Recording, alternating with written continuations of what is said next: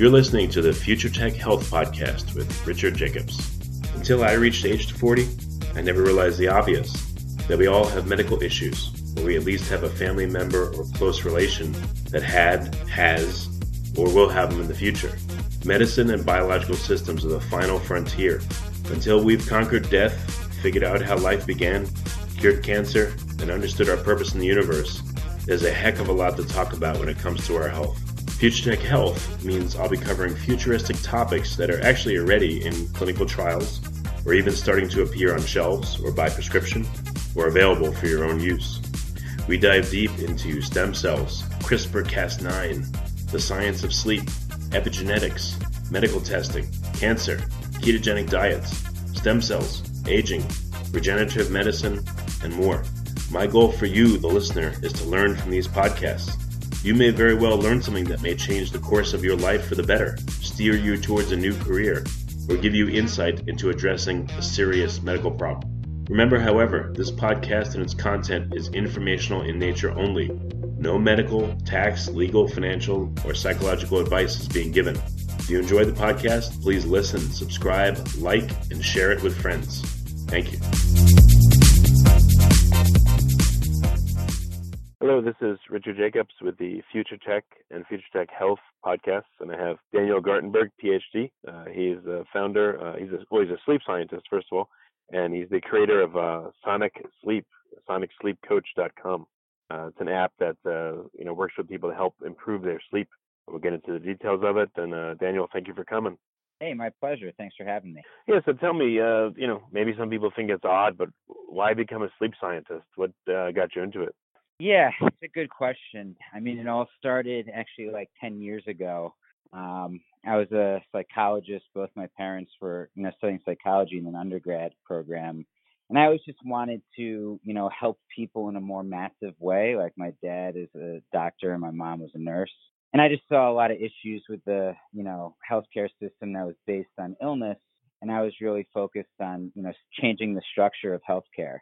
And I saw that sleep was actually the human behavior that we did the most of. And I was sort of inspired by this idea, if you could just improve that behavior, even a small amount, it would have like a massive impact on society. So I think what attracted me more than anything else is the scope of the idea. And then it ended up aligning well with a lot of my interests in like neuroscience and artificial intelligence, and basically behavioral science, how humans can, change their behaviors for the better. I was big into the quantified self movement back in the day. So sleep is sort of a unique thing that's on the intersection of lots of interesting topics in my mind. Well, have you had problems with sleep, or is your sleeping pretty good? I mean, I had like the typical issues. I mean, I guess one of the big inspirations was just going back to waking up for high school at like a time that's ridiculous to your circadian rhythm when you're a teenager. Like naturally, when you become a teenager, your circadian rhythm shifts to be more of a night owl. And there's some interesting reasons for that from an evolutionary perspective, like breaking away from the family and stuff. And so I would like be a zombie in high school for sure. And I would have the typical periodic issues, falling asleep. If I'm stressed out, especially running a startup can do that to you periodically, but nothing, outrageous. I was more interested in like just trying to optimize as much as possible. Well, over time, how much better has your sleep gotten? Like, how much have you been able to optimize it? I mean, the biggest thing for me has been allowing myself to sleep as much as I need to sleep. So frankly, I've come to realize that I really typically need to spend at least 8.5 hours of time in bed to get a healthy amount of sleep. And this whole question of sleep need is something that's really important for people to understand. Everyone has sort of a little bit of a different sleep need. The academics have put out a report saying that adults need on average a minimum of 7 hours every night, but it could be as much as 9 hours a night. But to actually get that amount, you have to spend a little bit more time in bed than that, because you don't spend, if you spend 100% of your time in bed asleep, you're probably not sleeping enough because you're too tired. So getting the sleep amount is one thing. And then the other big part of this is it's not just quantity, but it's also quality. And really Right. nailing that quality aspect is the focus of our research that we do with NIH funding out of Penn State, through Penn State and NSF funding, where we're actually trying to create ideal sound, light, and temperature environments, because you actually have an ideal environment for those things based on your sleep stages and like the time of the night and stuff like this. And what we've really focused on first and foremost in our studies is actually using sounds to try to make people's sleep more regenerative. And we do that in a couple ways. First off, we block out noise pollution. So this was a really surprising finding that I saw. Like when you look at someone's brains in a lab, you'd be surprised at it's kind of a magical thing actually when you see someone like shifting between the sleep cycles. But you'd be surprised, like things as innocuous as an air conditioning turning on will actually wake up your brain. And even a healthy sleeper will have like up to like 20 of the, or like even more than that, 20 to 40 brain arousals through the night. If you have like sleep apnea, you can get like 60 an hour. And that's shown to take off like 5 years on your life expectancy and stuff like this. Well, when you say what is a brain arousal? So like, give me an example. So I'm in, I don't know, let's say I'm in the dreaming stage of sleep and the air conditioner kicks on or something. What happens to me? Yeah, so you basically, if you wake up for like a minute or less, but there's a difference between waking up and arousal. Right, that's what I wanted to know. Right, what's an arousal? Like, do I have to wake up for it to be considered an arousal, or can it just take me out of one stage of sleep and put me into a different one, a lighter one? So it can do lots of different things. So you can have a brain arousal and actually stay in the same stage of sleep, or you can have a brain arousal and transition to another thing. Basically, it's not healthy. It's just like you can see it in like the heart rate variability goes up, and if you look at like the EEG brain waves, it like shifts out of a different. It can shift out of like a different state intermittently, and they usually last for like a brief period of time. Like a typical cortical arousal is usually something like 2 to 4 seconds. And we actually have developed software on the Apple Watch that can detect these. And our algorithm that we're validating some scientific papers on in a publication, we've actually validated that it's more accurate than like Fitbit and all these other things, and all these other algorithms out there on the market.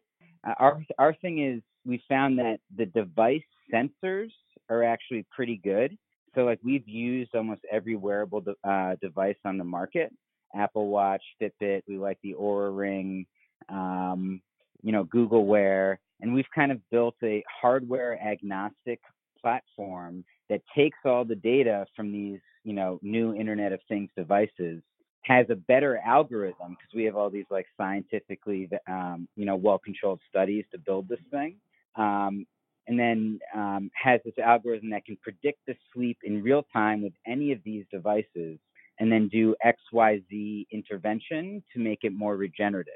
So one thing is like, one of the surprising things we found is actually we'll literally play sounds at people like almost at the level of me screaming at them, and we'll induce their brains to wake up.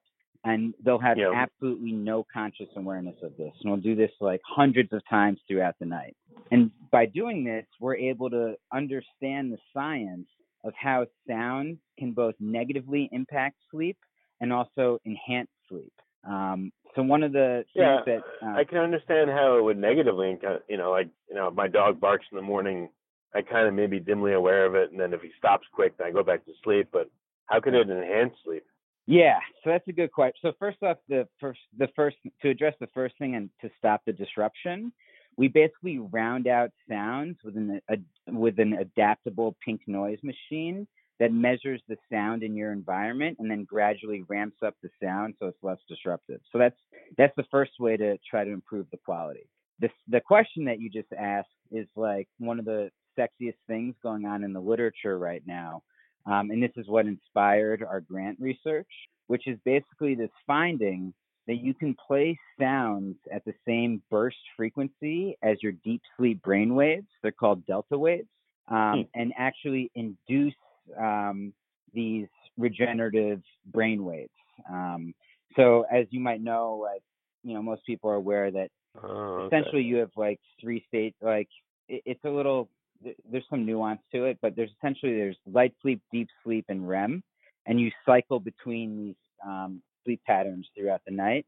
You usually get like 4 to 5 of these cycles throughout the night. It goes light sleep, REM. And you get, the more deep sleep you get, like it's responsible for human growth hormone, memory recovery, like amyloid plaques, like associated with like Alzheimer's. Like deep sleep is thought to clean out these things. Can you induce this with sound? So this is the sexy thing in the literature is like in 2013, this lab out of Germany showed that you can actually induce this with sound. That's awesome. And it's the same theoretical process as if you're familiar with transcranial direct current stimulation. Basically, like there's like software like Halo, or there's hardware like Halo Neuroscience and stuff like this, where you zap your brain with like a low dosage of electricity, and it can actually like prime you to do different tasks better. I'm not a big fan of wearing a head mask or like something on your head while you sleep. I think it can do more harm than good a lot of times. So that was with electricity, but essentially, the auditory cortex picks up sound and translates it into electricity. So what they found is through a similar process, you can induce these regenerative delta waves in a more non-invasive way, just with sound instead of actually zapping somebody. That's cool. Can they do it to people that are awake or only asleep, or asleep only in a certain phase? Yeah, so this or is the hard, at a certain time? This is the hard part about the science, is you have to do it at just the right time in a person's sleep and also at just the right sound pressure. So, it's kind of like, I like the analogy of like trying to walk a tightrope. So if you play the sound too loudly, it's too much pressure, the rope snaps. If you play it too softly, the brain doesn't respond. There's too much slack. You can't walk across the tightrope. We're sort of navigating this area where we play the sound so that the brain responds, but we don't play it too loud such that we push you into an arousal. Is it loud? Is it like the decibel level, or is there a ramp up? I mean, I would guess you can play the sound in many different ways. You can have, is the sound played by an instrument, or is it just a single? Does it have different timbre that works better? Does it ramp up or down? Yeah. I mean, there's a lot to it, I would think. This is an interesting question. I mean, you hit the nail on the head with the ramp up thing. So the way that we do it is we'll very gradually ramp it up, and people actually have different arousal thresholds, but the thresholds are actually pretty consistent over time. So basically, we'll gradually ramp it up, figure out what your arousal threshold is, and then always play it just below your individualized arousal threshold. Basically, you need an Apple Watch. Our first form factor is on an Apple Watch, because a lot of this has to do, heart rate variability is one of the main variables that we do to be able to create the system. And then it works on basically any external. It can work on the iPhone, just the speakers on the iPhone, or any external speaker. Like we're imagining a future, and it's already here almost, where the Alexas, the HomePods, all these like smart speaker devices are in your bedroom, and our system works with basically any Bluetooth speaker. You don't even necessarily have to have some people don't want the phone in bed, which like near the bed. So it could actually work with the phone outside of the room as well. What is the sound? Is it like wom, wom, or what does it sound like? Yeah, so the quality of the sound is one of the main things that we've explored in our research, and we've like manipulated a bunch of factors when it comes to that. The main thing to get the effect is the pulse rate. And I gave a TED talk about it that you and your viewers can check out, where I actually play the sound. It's basically it's all the pulse rate, and it's at zero point 0.8 hertz. So it's like click, click, click, click. It's something like that, like a little less than 1 a second. Sounds like a click, or it sounds like a what does it well, sound it's like? It's actually like when I was saying the click, it's like a whoosh, whoosh. Oh, okay, whoosh. okay. Yeah, it's kind of like ocean waves, and some of the trying to understand some of the scientific mechanism around this. It's kind of out there a little bit, but it's at like a similar rate, and as like the heartbeat when you're in the womb, which is kind of an interesting idea. Like we're literally exposed to this womb-like environment for 9 months of our lives. And I think there's something to, and that's when we were like being created, and all of our cells were generating. And I think there's something to certain like I have no scientific evidence for this really. It's just a hypothesis for why this is working. I think there might be something to like the womb environment that, and we're trying to create like these comforting womb environments for people by analogy. We call it like a sleep cocoon. I think there's something to that to actually make your brain function better over the night, and next day cognitive performance is something we're interested in. No, it makes sense. I'm very auditory, so I've used like ocean sounds to go to sleep, and it's gone similar through many different to ocean sounds. It's very similar to ocean sounds. Well, what I could tell you just personally is that certain sounds are like, I've had the batteries go out on my smoke detector, and it goes beep, and no matter how fast or slow that thing happens, it's super disruptive. It's horrible. Like I ripped it out of the wall. But then again, if I hear ocean sounds and it's the right sound for me, then it helps me sleep. Like maybe rain sounds don't work for me, but ocean sounds do. So the nature and the timbre and the type of sound, I would bet, is super important to making this work. Yeah, out of all those variables, like we've systematically manipulated like pitch and all this stuff too. And like like how frequently you play the frequency and stuff like this. The main driving factor is the abruptness of the sound. Like we played like this song like we played like an IV alarm, and like that's really disruptive because it's so like on off. Right.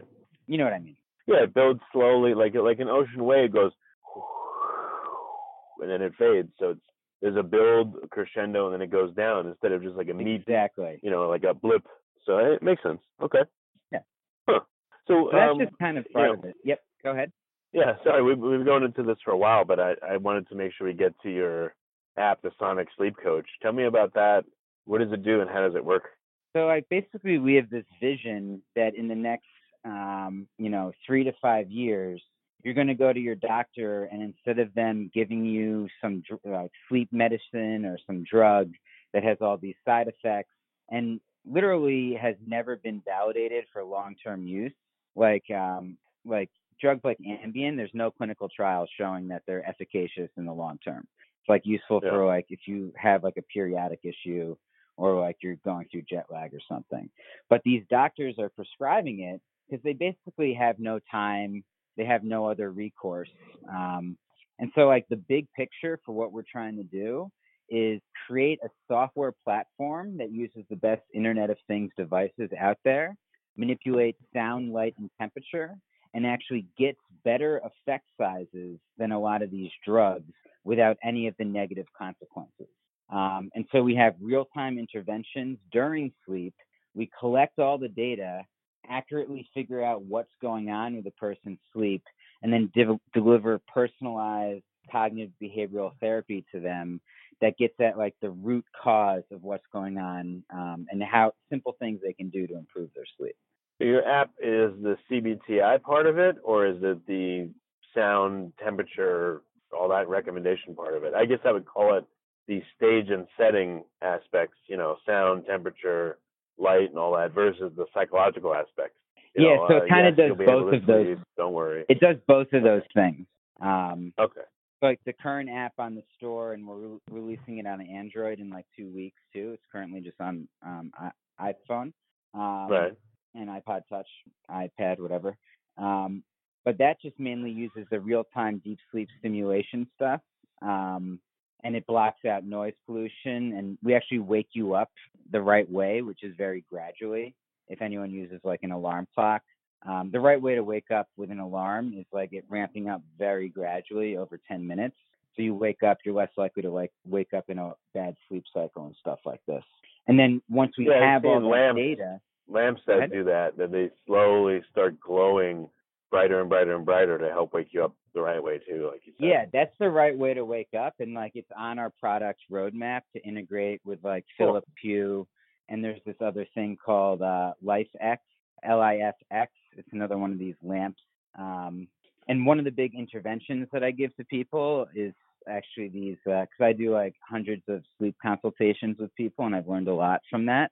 And one of the main bits of feedback that anyone can do to improve their sleep is just making sure they get light exposure for 30 minutes before noon. And they have these like SAD lamps that if you expose yourself to like 10,000 lux, you have to stand close to the lamp. But like I do it while I'm eating breakfast, and it basically entrenches your circadian rhythm and makes your sleep quality better at night. Yeah, I've used those too. It's like a super bright lamp, and I would sit there with my eyes closed, close to it for a few minutes and just relax. And it's you're right, it sets your circadian rhythm. If you can't get out into the sun and like hang out there in the Midwest right now, like people are not going outside, so might as well have one of these things that emulates the sun. That makes a lot of sense. Okay. So the Sonic Sleep Coach is available for iOS. How long does it take for the recommendations to start coming? Like, how many nights of sleep does it need to observe? And, what's the onboarding process for it? Yeah, it's a great question. So from what we've seen in the scientific literature, there's actually a lot of individual differences between people. And that's one of the problems that a lot of these like companies, I think, have is like the Fitbits of the world don't have individualized models that give you feedback on your sleep. It's all population based. It's not like adjusting that much based on your unique sleep situation. And what we've found and what other people have published is that after like 5 days of data, we can get a very accurate assessment of what's going on uniquely with your sleep. So basically, we try to motivate like 5 days of data collection. And then we deliver these personalized interventions. So we have certain things that we can deliver just based on like one night of sleep too. Okay, that's cool. And what have you noticed? If there's a Pareto of the most effective to least effective, are there a few different things that seem to be most effective right away that help people? So, it's one of the big things just to start out with is like, and I think the hard part about this problem is that everyone is very different. Like if I'm talking to someone who's an insomniac and, has maybe some anxiety and stress that's causing that, it's very different feedback than someone who falls to sleep fine, but isn't feeling regenerative from it and is sleeping like a lot. And that's also different, from someone that has if you have a brain injury, oftentimes it negatively impacts your sleep quality. Or if you're going through like, menopause or something like that, then there's more like temperature interventions and stuff like this. So one of the big takeaways is versus someone who's like just like a professional athlete and is trying to optimize. So those are like some of the main categories that I've stumbled across, and I'll give very different feedback based on those categories. That being said, I can give you like 3 to 5 very common bits of feedback right now if you're curious. Okay, yeah, please. Yes. So, first off, I was driving at this a little bit before. There's a lot of literature or media attention about not getting the blue light at night. And that's true. And there's various things you can do to make sure that you don't get that blue light. Like there's these glasses, like True Dark, you can wear that creates red light. So everything you see is red, basically. There's like Flux, which changes like the screen, your screen. So it's more red light. But the big thing that people don't talk about is getting that sunlight exposure for at least 30 minutes when you wake up in the morning. And it's one of the, sunlight is basically like one of the first drugs ever created, and it controls this whole melatonin system, and the circadian rhythm. And so that's like one of the easiest low side effect things that you can do to improve your sleep quality. The other is probably simply blocking out noise pollution, with like a sound mask like what we have with the pink noise. But, there's a ton of these out there. We think ours is a little bit better because it measures the environment and adjusts based on that. So those are two big things. Another big one is for me, well, first off, I try to have a very regular bedtime. And that's the more regular your bedtime is, and the more entrenched your circadian rhythm is, the better your sleep quality is going to be. And in sleep science, this is known as like, you have these external cues called Zeitgebers. It's basically a German word for timekeeper. And the biggest Zeitgeber, as I was alluding to before, is sunlight, but it's also things like the timing of meals, exercise, even if you socialize late at night, it can throw it off. So like trying to regularize those things as much as possible is a way that's going to naturally improve your sleep quality. It makes sense. What happens if you see someone stack 2, 3, 4, 5 different interventions? Like, what does the sleep quality look like if you do one thing versus 2, 3, 4, 5 things? Does it, get a lot better quickly and then level off, or what have you observed? Yeah, it's hard to give I think the more of these positive behavioral things you do, the better. It's hard to, everyone's a little bit different, so it's hard to give a precise quantification. One of the things that we're trying to do is as we get older, a lot of this has to do with like age too. You naturally get less deep sleep when you get older, and there's some evidence. I noticed. Yeah, right. So like when you're in your 20s, you spend about 20% of your time in deep sleep, and by the time you're 80, you spend about 7.5% of your time in deep sleep.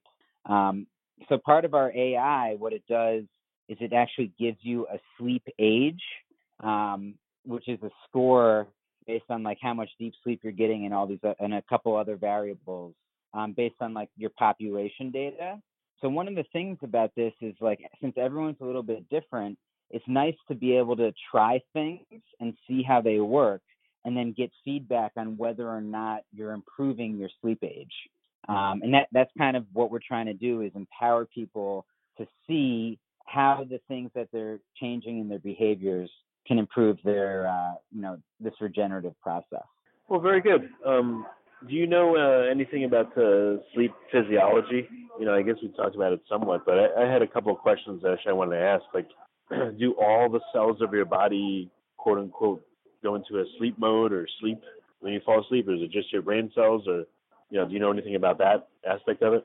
Yeah, from one of the most interesting things about all this is how the circadian rhythm was created. And basically, first off, every organism on the planet in one way or another, to point at the importance of this. And also every cell in your body, or like in some way responds to like a circadian rhythm. And actually like your different organs, you have like a main circadian rhythm, and then your different organs also have their own like secondary rhythms as well. And so the reason for this is basically because we evolved from bacteria in the ocean that could differentiate sunlight from darkness. And the bacteria that could differentiate sunlight eventually formed like an eye, which eventually formed like the human eye and, life as we know it. And so basically you have these photoreceptors in your eye that are sensitive to sunlight, which send a signal to a part of your brain called the suprachiasmatic nucleus, which inhibits melatonin when sunlight is detected. And then that sets your circadian rhythm, which impacts like your energy level throughout your whole body. And then at the same time, every organ, and I'm learning more about this now, like my professor that I work with knows a lot more about it than me. Every organ, like your liver, also has its own rhythm. And it can either like be in whack or out of whack with your circadian and stuff like this. So it gets pretty complicated, if that answers your question at all. Yeah, that's very interesting. Last question or two. You've already given some interesting insights, but any other insights you learned that have shocked you or were really curious or surprising about sleep? Yeah, I mean, one of the big things is like how different people are. And, if you look at someone's brain waves, like, it can be one person's sleep can be very different from another's. And also simply how much sound can disrupt people's sleep. I think it's something that, one of the hard things that people face when dealing with this, trying to improve their sleep, is it's not like exercise where when you see something that's not working, you can consciously observe it. Like you're unconscious during this process. So you don't know when things like noises in your environment are disrupting you. And I think it happens more often than people realize. So that's a surprising thing. Also just seeing the sounds, like when we look at the EEG, you can literally see the delta waves being produced by the sound. And that, I mean, when I actually first saw that, I was kind of blown away by it. Other things that surprised me, one of the big things that surprised me, honestly, is that just the medical field so sort of balkanized, like divided on treatments for sleep. Like if you have a problem with sleeping, there's literally 7 different types of doctors that you might go to. I mean, it's like a pulmonologist, a neurologist, a pediatrician, a psychologist, a psychiatrist, even a dentist can play a role in this problem with some of these mouth apnea. So just seeing kind of how, and sort of a lot of times they're peddling their own stuff. And I think that, it's what really needs to happen and what we're trying to do, but hopefully someone will do it even if we don't do it, is there needs to be like a holistic solution that can kind of bring all of these specialties together somehow. Well, that would probably come from observing someone sleeping or not sleeping and then diagnosing, knowing, okay, I don't have just one hammer to solve this problem. I can look at it in 8 different ways and, recommend exactly what I think is really wrong and not just, I only can prescribe pills, so that's all I'm going to do, So I'm aware of CBTI and pills and this, and then, then I can give you actually what you really need, That's exactly right. Yeah, everyone has their own hammer that they're trying to pound. We want like lots of different hammers. Like usually when someone has a sleep problem, there's like 3 or 4 factors driving the issue. It's usually not just one thing. It's like, for example, if you have apnea, a lot of times you have bad sleep quality, which makes you like maybe have other bad habits like napping too much during the day, which then further hinders the sleep quality. So, you want to kind of attack some of these problems from like a multifaceted approach. Makes sense. Well, very good. So where can people find out more and interact with you and get the Sonic Sleep Coach app? Yes. I'm pretty Googleable. If you just Google Dan Gartenberg, you can check out my TED Talk where I kind of delve into the science a little bit more. And yeah, we're updating the website right now. It's sonicsleepcoach.com. I do some one-on-one coaching with people where we go through everything that's going on with them and try to get at the heart of the issue. We have like 3 to 6 customized bits of feedback for them to try to help. Okay, very good. Well, Daniel, thanks for coming on the podcast, and I really appreciate it. My pleasure. Anytime.